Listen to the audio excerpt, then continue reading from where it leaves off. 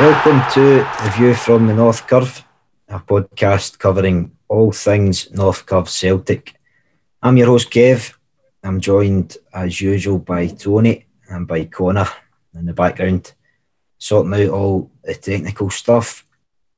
This time around, I'm pleased to welcome on three guests, Erin, Orla and Mikaela.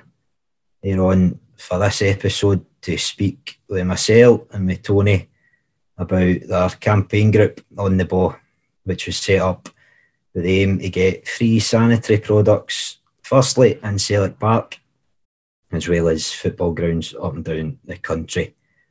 So what we'll do, as we usually do, is jump into a wee quick break, which will be 2 ticks for all you guys, but lets us get our stuff already, and we'll be back with you just shortly. Cheers.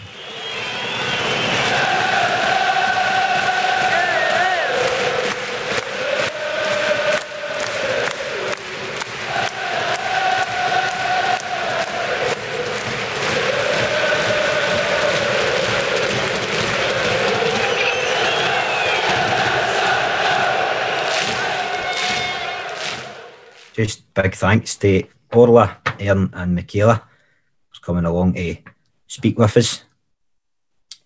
How you's been? All good? Hope Tony, it's been a while, mate. I know, Paul. We've obviously a lot of stuff going on.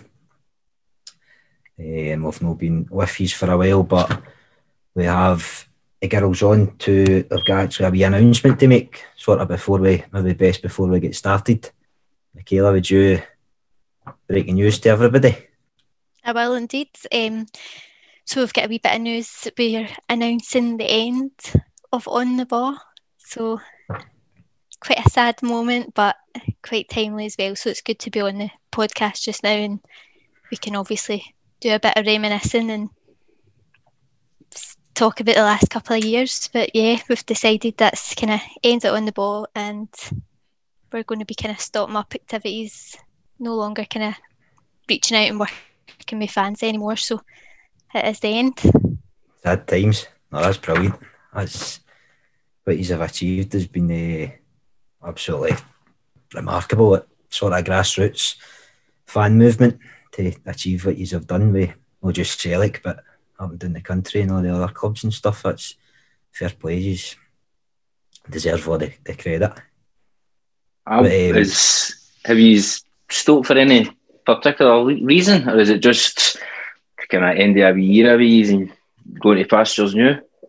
No, basically, obviously we've not really been active for the past year, just with football grounds obviously being shut and stuff. So as long as fans are in grounds, there's not really a job for us to be doing, because we were like a fan-led organisation, and over the past year there's been loads of changes, and the period products bill get passed, and we just kind of feel like our job's been done in a way, because we've got 113 clubs on board now, and we think that there's enough information out there now, and the sort of landscape has changed that much. People are talking about periods a lot more now, and if fans want their clubs on board, there's now 113 clubs they can look to for an example and how to do it. So we kind of feel like we had it was 2018 we started, so we had a good few years at it now, and we think it's just kind of came to a bit of a natural end, and it almost kind of felt weirder for us to think about starting things back up again when things go back to normal than it did to think about is just drawing a line completely. So we think it's just kind of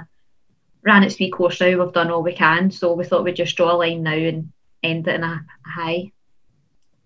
And it has the stuff that Kev saying, the stuff that he's done, it's probably been a first time for me to see a grassroots project it was something so simple, but something that nobody, well, from a male perspective, nobody had really thought about. You know what I mean? It wouldn't be in our conscious at all, anything like that. And that's people who's got wives, partners, daughters that go to the game, and it would never have crossed my mind at all until you three lasses spoke about it, and you're actually sitting and going, fuck's sake, it's something that's so obvious, but it's not been done. So when the Jews kind of get together and go, you know what, this is, I know there wasn't too well for kind of political things that I've kind of been involved with. There's never really been too much talk of period poverty.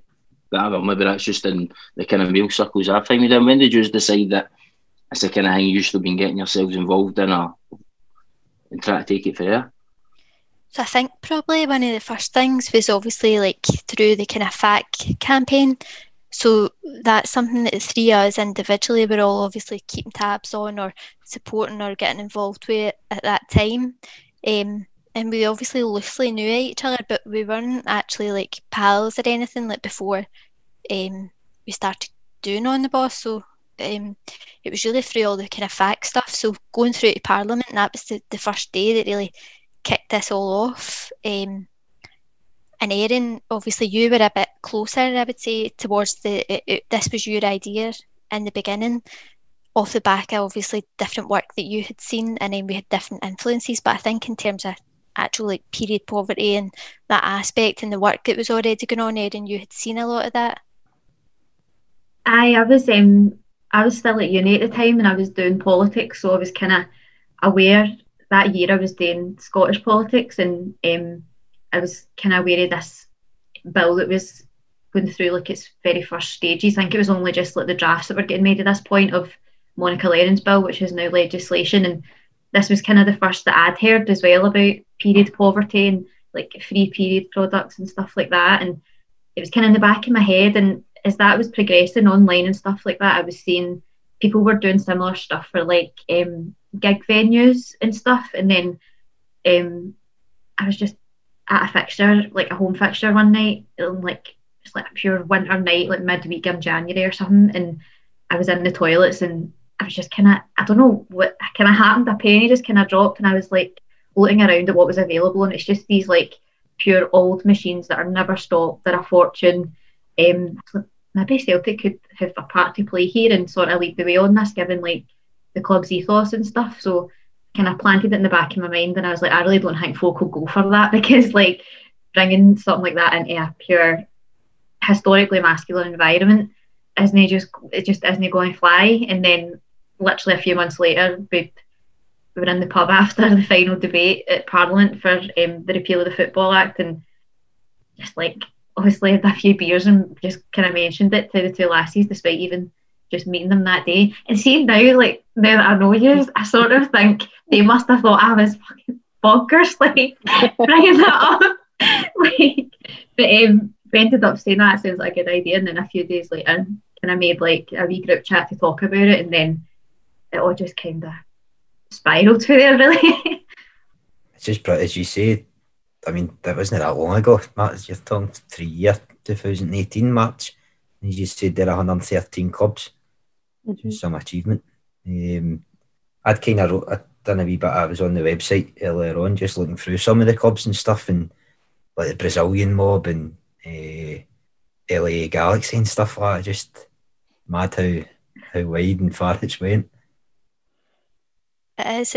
It's nuts to think actually, like back to some of the clubs. Like 1 minute you're dealing with like kind of smaller clubs, so you're in talking to like Stevie at St Roch's, and the next minute you're on like a conference call with like the marketing people at LA Galaxy. Like it's just the difference between like dealing with some of the clubs and all that was. Bet you Stevie was more fun.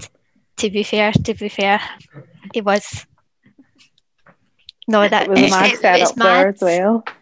We were literally in the shower room at St Roch's, just like talking to Stevie, like, obviously doing this. Not Sharon. We'll cut this bit out. Just confirming that point. See, just even Mikaela, see, just in the sort of early days, I'd seen it wasn't actually on the ball when you first started, obviously dealing with Celtic and stuff. Aye.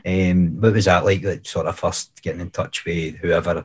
I mean, we know what it's like to deal with them at times, a bit of a headache, but... Do you know, it was quite funny actually, because obviously we were using our own like Twitter accounts and our own Facebooks, and I think like it got to a point where that was a bit kind of odd as well, because you were constantly like dealing with all the notifications, or if people were starting to kind of like slag it and whatever, you were picking all that up like personally a bit as well at that time. But it was a bit mad actually thinking back to, obviously we just decided to start pushing stuff out through our own accounts, but we had obviously been meeting and kind of discussing a lot of the stuff in the background, I think it definitely was much easier once we got on the ball set up and we had like an account. We had the Instagram account, just different ways of reaching people. It definitely like made it much easier, because we were getting like messages in for different people but going to like individual ones, and then we were trying to obviously like organise that and respond to people and pick up messages. So it was a bit hectic, I think, looking back. That was a bit, I suppose maybe we just didn't expect that it would blow up as much as it did. Like, we started obviously the petition and that went out, and again that was just, I think, in your name, Erin. It was just all dead individual. It was never through an account, so it was quite hard to kind of keep that organised and pick it all up.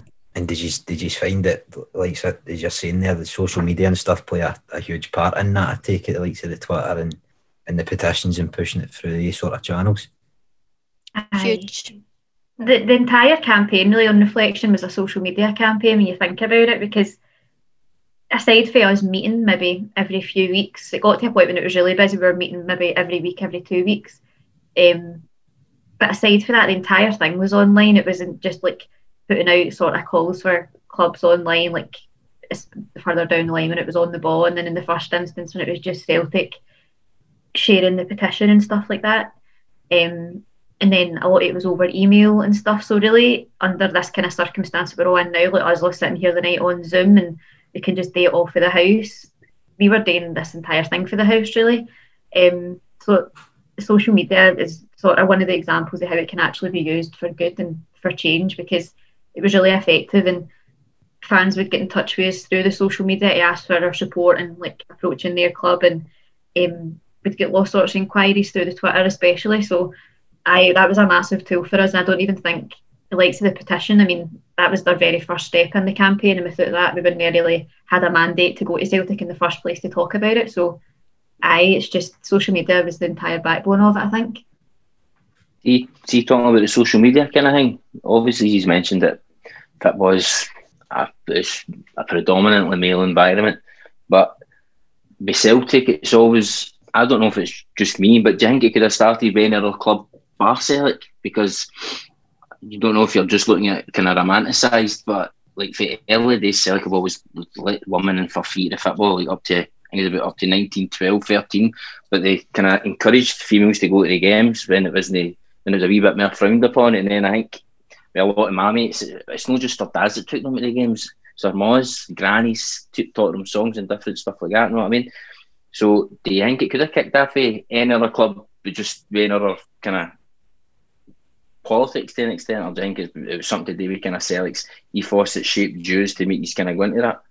I think that was one of our main kind of driving points when we went to speak to the club that day, was not only the fact that it wouldn't cost them very much and they would be the first people to do it and stuff, but driving it back to the reason that Celtic's come about was to help poverty, and you know, it was built on poverty, and the fact that our argument was that this was built on the club's ethos.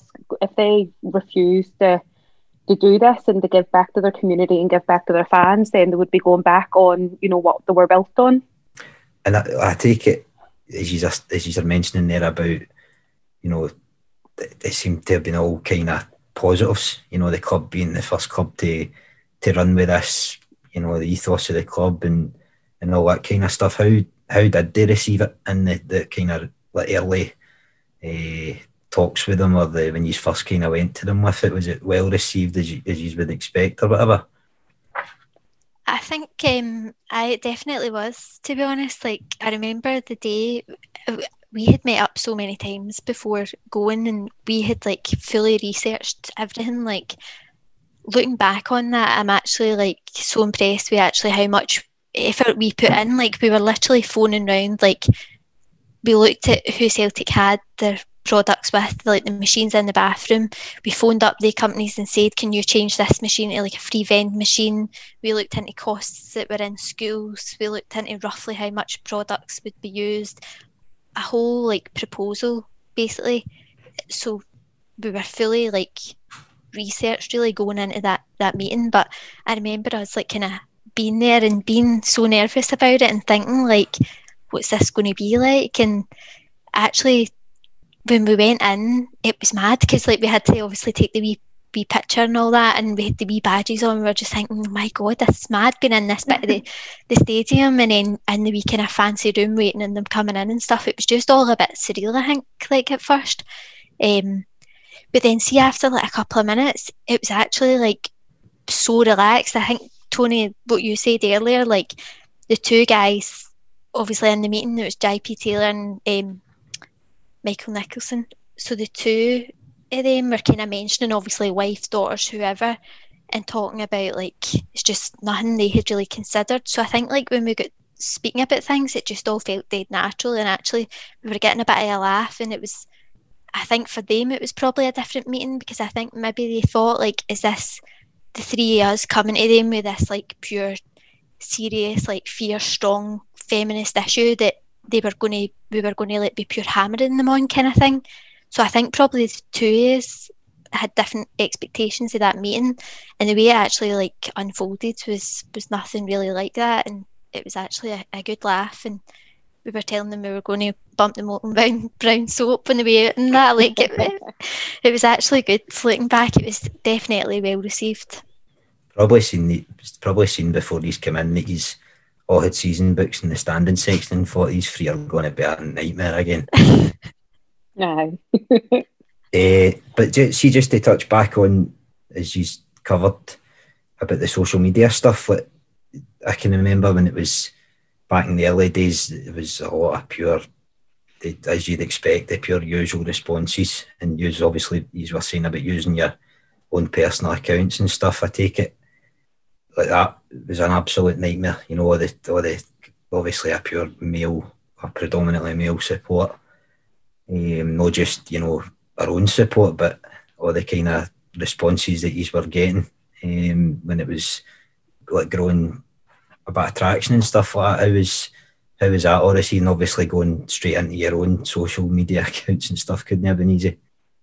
It was intense at times, to be honest, and I think we maybe all felt this way, but because it was just a Celtic thing at first, kind of had these like green tinted specs on, and you think that, I don't know, well, I thought this anyway, that we're all singing for the same hymn sheet, really. We're all kind of good guys or supporting, everybody will be into it, but we were wrong. I mean, the majority were pretty supportive, but there was people that were very vocally in opposition to it, and not just men, like women as well. There was women who weren't buying into it at all, and some of it was just like archaic. Like there was guys saying, you should be grateful you've got toilets, like the football, and then in another incident, we were getting slated because our names were too Irish. Like it was just absolutely bonkers, and it's hard because it was just your own accounts, and whereas now if we were getting any aggro, it's like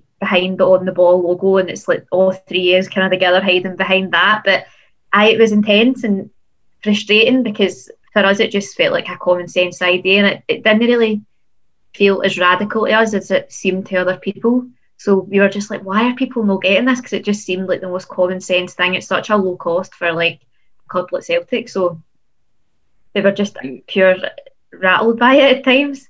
I think it's bad enough the three females doing something like that, but three working class females who are no walking about, they're no, the way you were talking online, it wasn't a pure pretentious thing, and it wasn't coming from a pure radicalised feminist point of view, and where people could have tried to shut you. These are just normal lasses who saw something that was fucking badly wrong. It needed sorted. You know what I mean? So I think the fact that these are just normal people, that I think that would have put a lot of people's, put them out of place a wee bit. You know what I mean? Just who the fuck do they think they are? And I think everybody knows with social media it's full of trolls and people just saying different stuff like that. But being working class and being female, then I suppose we're going to get a double barrel.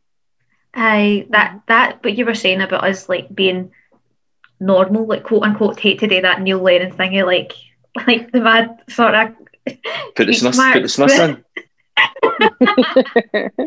in. But that's something we kind of tried to really drum home for the start, because the people we wanted to help were normal people like us who were fans of other teams, and we kind of felt that a lot of the chat around period poverty, despite it being an issue that affects predominantly working class women, a lot of the work being done was being done by people that were really privileged, and in turn a lot of that work and a lot of the language around it was becoming really inaccessible for people and quite alienating. So for us it was quite important that for the very beginning, for the first kick of the ball, if I'm going to use a pun, we were just like just spoke as normally and just as easily and simply as possible, because a lot of the language around it was just becoming quite alienating to the people that was actually meant to help. So I'm glad that it came across like to you and like hopefully to others that we were just like the normal lassies like anybody else.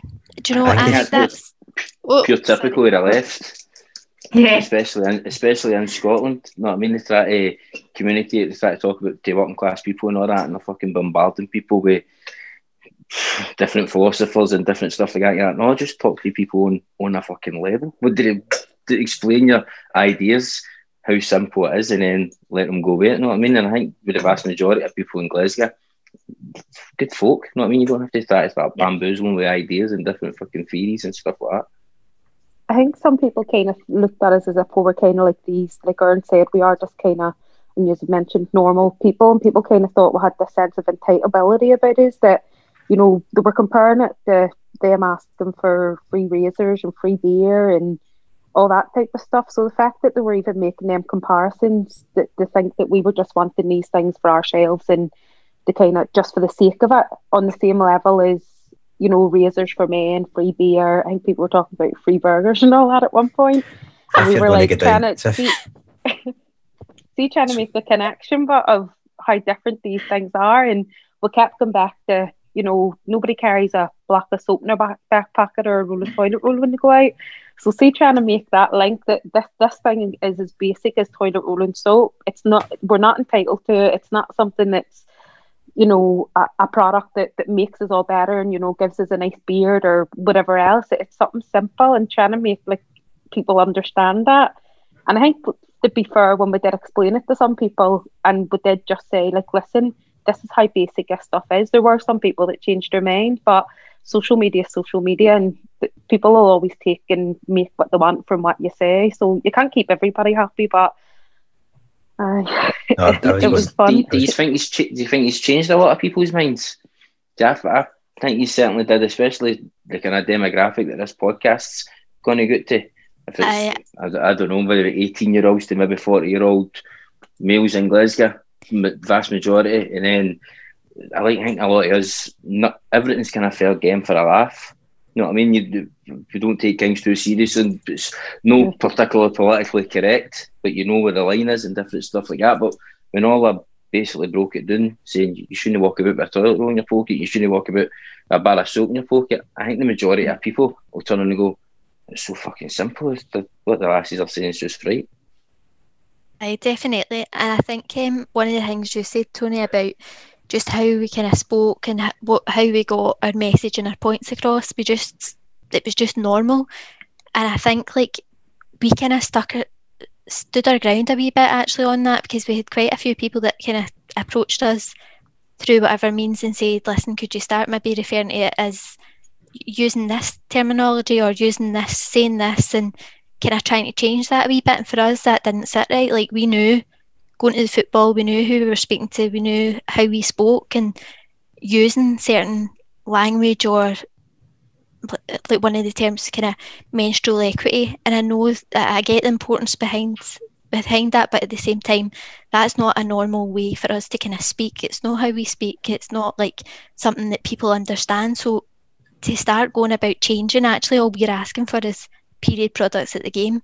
It was that kind of simple way, and using the stuff that Orla said. So I think just standing our ground on that a wee bit and saying, no, that doesn't like suit us, to start changing our language and start talking differently. Like, we would have tied ourselves in knots, and I think that definitely helped us. Like, we just stuck to our space, which was football, and stuck to our kind of way we spoke and what message and points and things we wanted to get done. So just sort of away for the social media side of things, I know you've obviously faced a lot more kind of challenges. I'm just kind of thinking maybe people try to involve themselves or, you know, make money off it or different things like that. And obviously a few stories about your own experiences and going to all the different clubs and stuff, you want to kind of come in with, tell us about some of that sort of stuff. The one kind of standout one in terms of people coming in and trying to, I guess, commercialise the issue was Paddy Power came to us with a sort of idea about, I can't remember what the idea was, but basically they were wanting to like kind of mobilise what was grassroots work to profit off it basically, and our main issue with that was just obviously that first of all is like a movement that we were sort of building to support working class people. It just felt sort of inherently wrong to get involved with like a gambling company in the first instance, and it was just a bit of a sickener for us that it wasn't the only time that people would come in and try and be like sort of marketing opportunities or wanting to collaborate, and it was something we've seen quite a lot in terms of I mean, when we worked with fans to get their own respective clubs on board, we could only take them so far, and then it was in the club's hands in terms of who then provided the products. And there was a few clubs that went down a route of, you know, partnerships with like big sort of period product brands and stuff like that. And again, that was just, I feel like a bit of a kick in the stomach to us as well, just because again it comes back to profiting off what is, you know, a problem, not a marketing opportunity. So there was a few wee things, wasn't there, like that just didn't really sit right with us in terms of just trying to commercialise it. Yeah, I think as well, like when that happens at clubs, like the fans often get overlooked. So you had like a fan who had been emailing, pushing that change forward, like doing a bit of the work, and then actually get absolutely no recognition in the communication, because some of these brands have got, obviously they do good work, and they've got kind of like unique selling points for them that they obviously want to get out there about their own brand. But at the same time, to us, it was just a simple change, and actually it was fan-led, and it was an opportunity for us, for clubs, to show that actually they were listening to their fans. So it was disappointing sometimes to see that just kept getting lost, and they just took it as a more kind of marketing opportunity. That did happen quite a bit, and we had to push in the emails that we were sending to kind of try and persuade people not really to go down that route. And even simple things like when they're putting signs up in like the bathrooms to say that products are there, just use the club logo, like use on the ball logo if you want, but there's no need really for it to be like a big advertising opportunity for a brand. It just, for us, it was just a simple thing for your fans and to show that you're listening to fans and working with them, rather than actually like a brand collaboration opportunity type of thing. You would imagine, sorry, or you'd imagine like no, on you go. The type, like the way sort of clubs and stuff are run now. I know obviously Celtic and that, but there'll be a lot of other clubs that would only get involved for that reason alone, you know, if they could like commercialise it and then make dough off it at the end of the day. There was a couple of clubs, Scottish clubs, I think, actually, that did do it that way, that kind of sidetracked the campaign as such. And no, that not them. They actually, well, they're another story. I think they got persuaded by a BBC documentary it came about. But there was other clubs that came about that kind of totally sidetracked and then turned it into a whole, you know, marketing opportunity. Had women and men players on the pitch with big signs from who was providing the product. But our point was as well, you know, you don't get a big Andrex puppy running about the pitch if that's what kind of toilet roll they're going to use. Do you know what I mean? So it just was totally bizarre that they were kind of turning it into something that it really wasn't. One is going to tell us a story about the period panda. We don't know if I think we don't just know if we don't know if this is going to get us in trouble. I think basically just kind of through time there was just like so many kind of, I think a lot of people seen it as a real opportunity. Obviously it was like really getting a lot of traction, it was getting a lot of media attention. I think a lot of people just almost kind of were a wee bit ignorant, I suppose, maybe about actually like how much say and like how much work we were doing, and would just like kind of come to us and say, oh, we've got this idea, we've kind of put it in motion, we've got the guys doing this and doing that, and actually had already like started doing a lot of work. And then we ended up having to do like quite a lot of firefighting over the last 2 years to be like, listen, that's like not at all like what we're after. Like there was ideas for having like mascots, like you said, obviously the period panda was one of them, and to us that's just, it just didn't sit right. It wasn't at all the kind of route we wanted to go down. And there was like loads of things like creating different tote bags and creating like different stuff that we just thought, nah, it's not what we're after. But I don't know how the period panda I think would it's have at the gone point down. where people were wanting to actually send out like information packs and stuff to people, and our point was like, that's not our battle to fight. Who are we, that aren't experts on periods or period poverty? We done our bit to support to support it, but we weren't saying, from the beginning, we were saying, we're not experts, we don't know everything that's going on here, but we just want to do our bit to raise awareness for it. And the fact that they were wanting to, put our name behind things and send out information, and like the girls were saying about, all this different jargon in it, and who are we to tell people that this is what should happen and this what shouldn't happen and this is what you should do? Because I think a lot of stuff came about the type of products you were even using, and we were just dead simple that provide the products. They're there. They don't need to be there for, long-term use. They're there in case somebody runs short. The majority of people have their own with them anyway, but it's just in case they need them. So there didn't need to be a whole lot of confusion. And like Mikaela said, people had put stuff into motion. And going back to Paddy Power, they'd set up a whole kind of working group and a WhatsApp and all that. I think thinking, we're giving these girls a great opportunity. Whereas we were kind of like, well, actually, we're doing this in our own time. We do this totally non-profit. It's just us doing something that we believe in. It's not something we're wanting to make a business of that.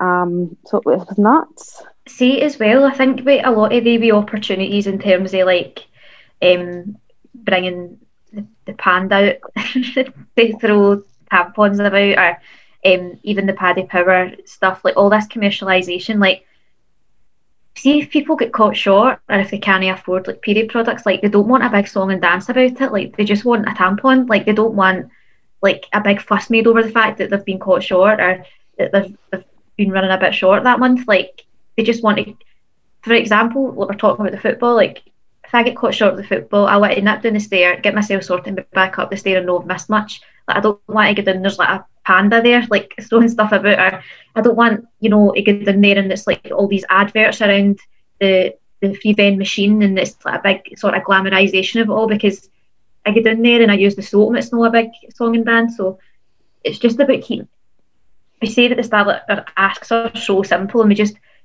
as Mikaela said, to firefight so much to keep them simple and not to be overcomplicated or like over commercialised, and just keep it as grassroots as possible. It was some ask at times. I think one of the other things on that as well is probably about like other people knowing their place a wee bit as well. So like for us, we stuck to football. Like we didn't like try and like kind of step in anybody else's toes. We just wanted to do what we were doing. But I think as well, a lot of people like seen, I think at one point that somebody kind of wanted to do like a huge survey of all the fans at Celtic Park, and the way that was kind of dealt with, it was a bit of a nightmare for us. Like it was directing like our SLO getting in touch with us and saying, are you aware of these plans, and is this you guys that's doing this? And there was so many people that just kind of skipped us out a wee bit and actually started going to other people, and they would eventually come back to us, because throughout the 2 years we had created like good relationships with like all different folk who were wise to that sort of stuff. Like so they would continually come back to us and say, like kind of, I did feel there was just a huge amount of kind of firefighting. I think a lot of people had good ideas and wanted to kind of promote themselves or their work off the back of kind of ours. And I take it, sort of just kind of moving on for that, I take it, as you were mentioning about your dealings with, other clubs being maybe, or the majority of it being sort of through social media and through emails and different things like that, but you would obviously had some, face-to-face dealings. Did that mean like far travel down south, or any of the sort of other clubs that jumped on board with you having to go down to the aim or anything like that?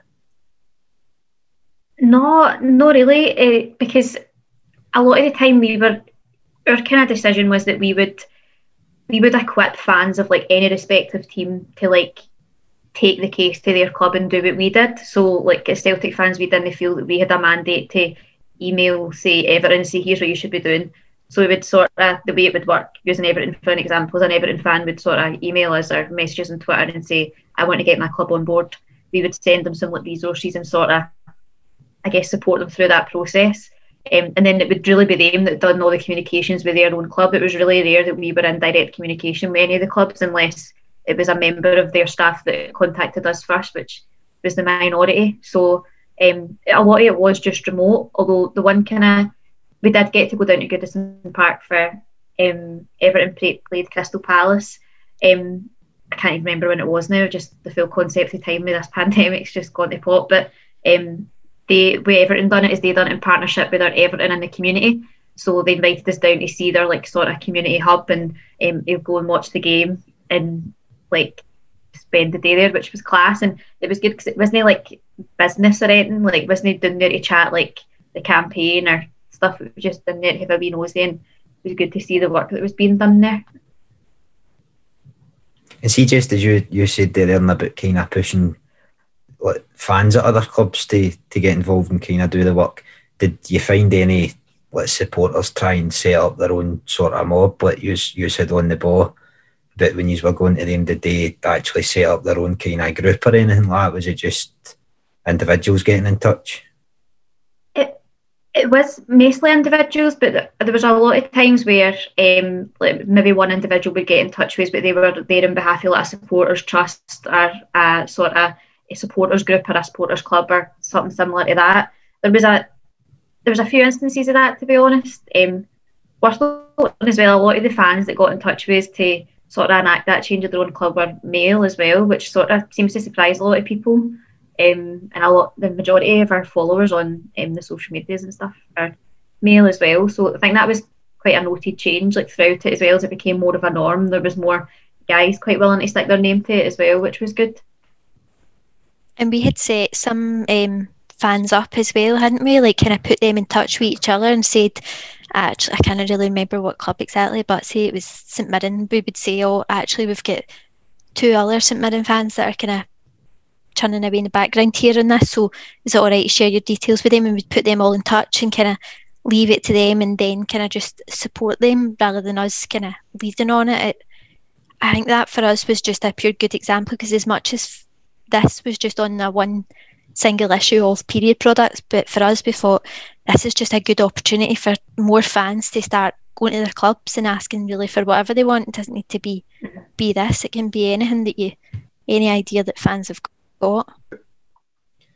So Mikaela, you sort of touched on there about like being a big success was how you were able to, give other supporters or other fans the tools to, go to the club with what you had sort of started, and obviously just the success in general, the whole movement that you set up. What would you kind of say other kind of highlights or other successes have been now that you are finishing up with it? I definitely think that's been one of the biggest like successes we've had, is really just empowering other fans to go to their clubs. And I think for us, we obviously were so inspired by a lot of other people and a lot of other work. So the Fat campaign, you've got Jackie who does like girl fans and produces the zines and loads of different work on like visibility of female fans. So loads of people like that inspired us and really like followed and supported us along the way. So for us, I think that's definitely the biggest thing. Like you've now got 113 clubs providing period products, and we've been able to just empower so many other fans to actually like go and make this same change. That was definitely one of the biggest, but there's been so many things I think we've done that, looking back, it has been amazing, and I'm so proud of like everything we've done. It is good. See, when you're talking about the people putting forward like the Offensive Behaviour Act, you actually changed the law yourselves, isn't it? Well, no, you personally, but it was actually your work that kind of kick-started the momentum, I would say, for the period product bill to actually get put through and then pass through that. Well, What was the kind of what part did you kind of play in that? Do you think yourselves, or could you fucking tell people about it? It's sort of like the reason that we were able to talk about the idea of free period products at Celtic Park in the pub after watching the final debate at Holyrood for the Repeal Act was just because we'd seen an action that fans like us were able to enact change. And at the time, you're like, wow, like that was just football fans who've repealed legislation, which was the first time it's obviously ever happened in Scotland. And at that time, you're kind of thinking, well, they changed law, and our asks pale quite sort of insignificant and compared to that. Like, pale quite insignificant compared to that.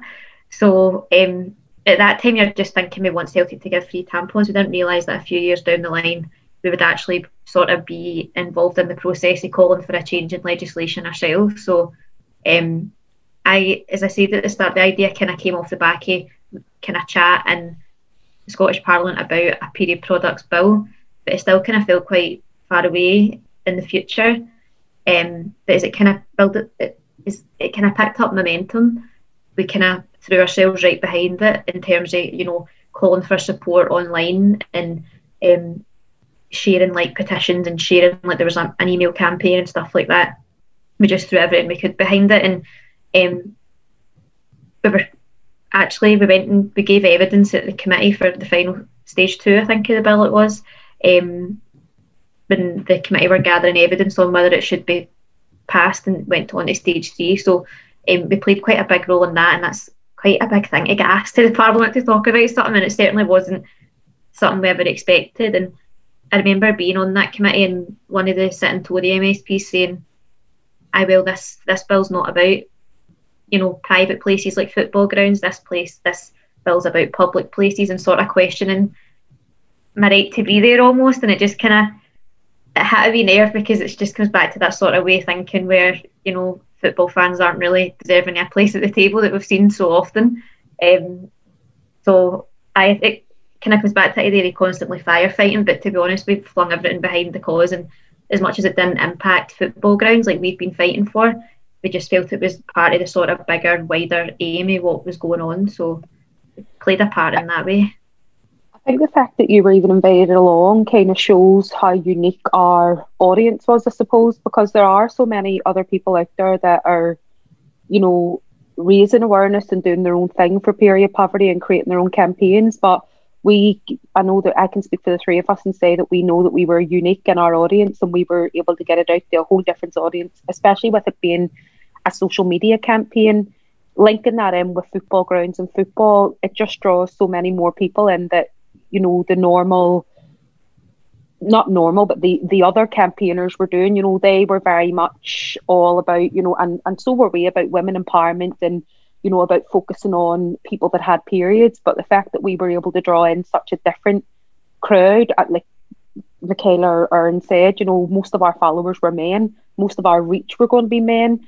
Nearly everybody that we dealt with from clubs were all men. And without that, I think, without being able to pull all that back into it, I do think that gave us, you know, got a lot more people behind the bill that probably wouldn't even have known it was happening, and if we hadn't raised that kind of platform. I think as well, like probably a bit to cover on that is, I think we found ourselves in quite a strong, unique position where we obviously didn't get any funding. We weren't linked up to any particular political party. So to us, like, we actually had quite a good position where when initially this bill was obviously, it was being opposed at one point. So we had a meeting specifically about that, and we decided that we were kind of going to put our stall out a bit on it, because to us it felt like there was a lot of people who probably maybe had more closer political allegiances. There was maybe people who didn't want to speak out, and for us, we felt actually we were in a position to do that. We could go out and kind of put our stall right out and say it's ridiculous this is being opposed, and the evidence that had been given actually, like, to not support the bill was weak, and there was some parts of it like we called out specifically, and that itself kind of got some headlines. And I feel that was a really, really pivotal moment and actually that build moving forward. And I think you need people who are going to put their stall out a bit. They're going to take a stance at that time, and you need to stand up and be counted at moments like that. It's all fair and well like after, when it is kind of it's made its way through, and you can celebrate that, and you can all celebrate each other's successes and be dead united on it all, and that's great. But see, at those moments, I just think we had a really good opportunity actually. By the way we were set up, we didn't really have much to lose, and putting our stall out and saying this is ridiculous and gathering some attention to the fact that that was actually the case. I think a lot of people were really shocked, and one of the other people at that point who did kind of, they'd done a lot of work was the kind of SNP students group.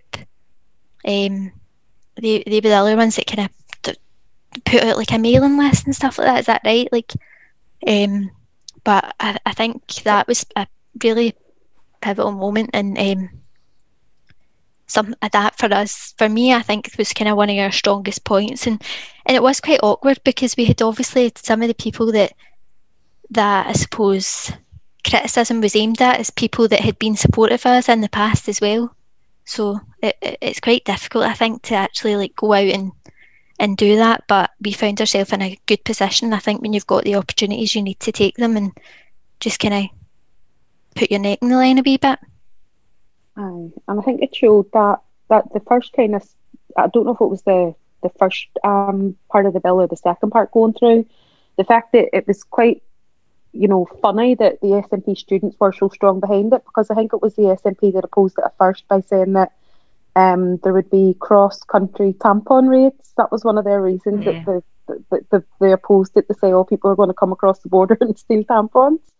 Whereas, a younger group, I suppose more, in my opinion, the younger generation, we're all moving on, social, everything's changing and everybody's more open to things. The fact that they were able to get behind it, but the more kind of based politicians within the party were trying to be opposed to it because they were afraid of people driving across the border just to get a couple of buckets of tampons.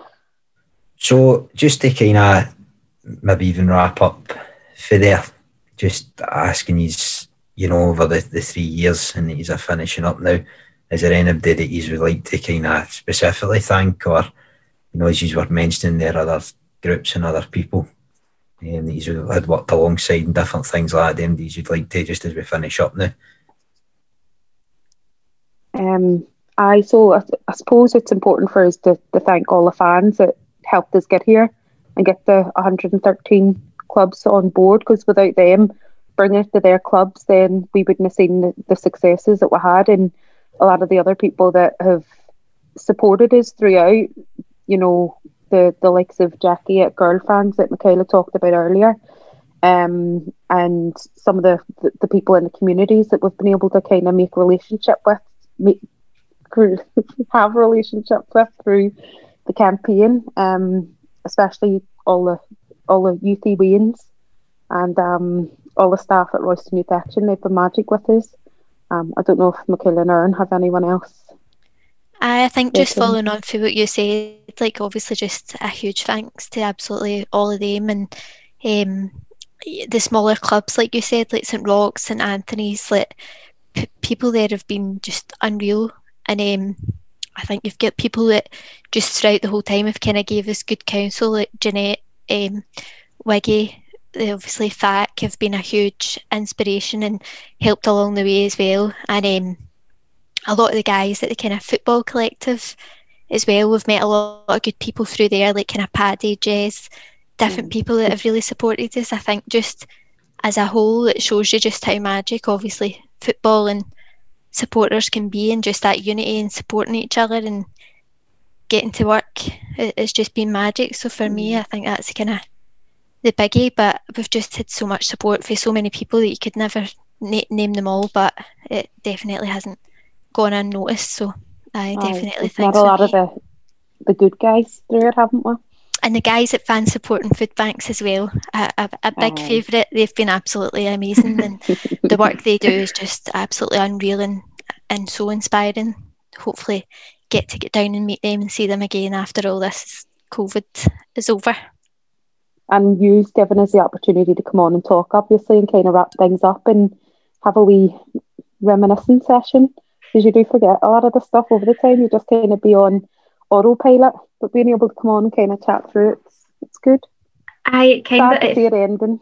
Aye, it feels like now that we're kind of wrapping things up, and over the past few months we've not really been active in terms of the campaign. It's only really now that you've got a chance to sit still that you realise everything that we've done, and it kind of feels like, because you have been on autopilot, like Orla said, like you kind of almost think it's somebody else that's done all this stuff, and then because when a club's announced before, like we were already working on the next one, it just kind of felt like everything was happening so quickly. But now I guess that's one of the sort of silver linings of being stuck in the house these past while, because you've just got so much time to actually process everything that we've done. So it's mad, and just echo the thanks to Orla and Mikaela for all our wee mates that we've made. It's been rare. And you guys for feeling absolutely alright about talking about periods for 2 hours. I'm just out of them in this Zoom things went a success. I'm still trying to work it out. We want to know who's up next. What you have done has been absolutely brilliant. Obviously, the period stuff, it's no me and Kevin's fucking ball, no pun intended. But it's no place to. It was basically just letting you come on and say what he's wanted to say, because there's fuck all that we can tell you about it. This is something that you as females, the hassles I've had all the time. You know what I mean? So hopefully anybody that's listening, it's maybe fucking make them think a wee bit more about it. I know what I mean, and realise that there's sometimes there's things that's staring you right in the face. It's an issue that you don't even know about. Know what I mean? And so what's next for you anyway? What next problems are you solving? Getting back to football, getting Celtic winning again. Getting fan ownership. Aye, fan ownership, getting behind Celtic shirt.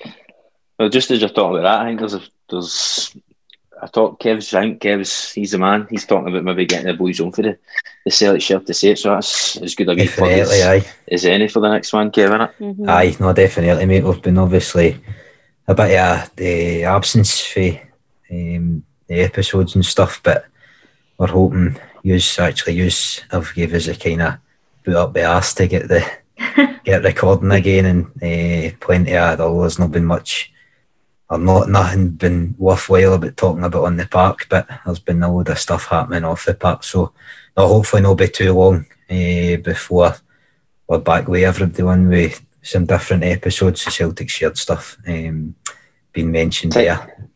Time we get back on, Kev, I won another fucking treble under Eddie Howe. And no, just big thanks to Freeze for taking the time to speak with us, and just all credit to you for what you have achieved over the last few years. And Tony, hopefully we'll be back with everybody shortly. Definitely, mate. I'll see you in another 6 months or something, Mucker. Right, cheers guys. Right. Thanks again, guys. Cheers.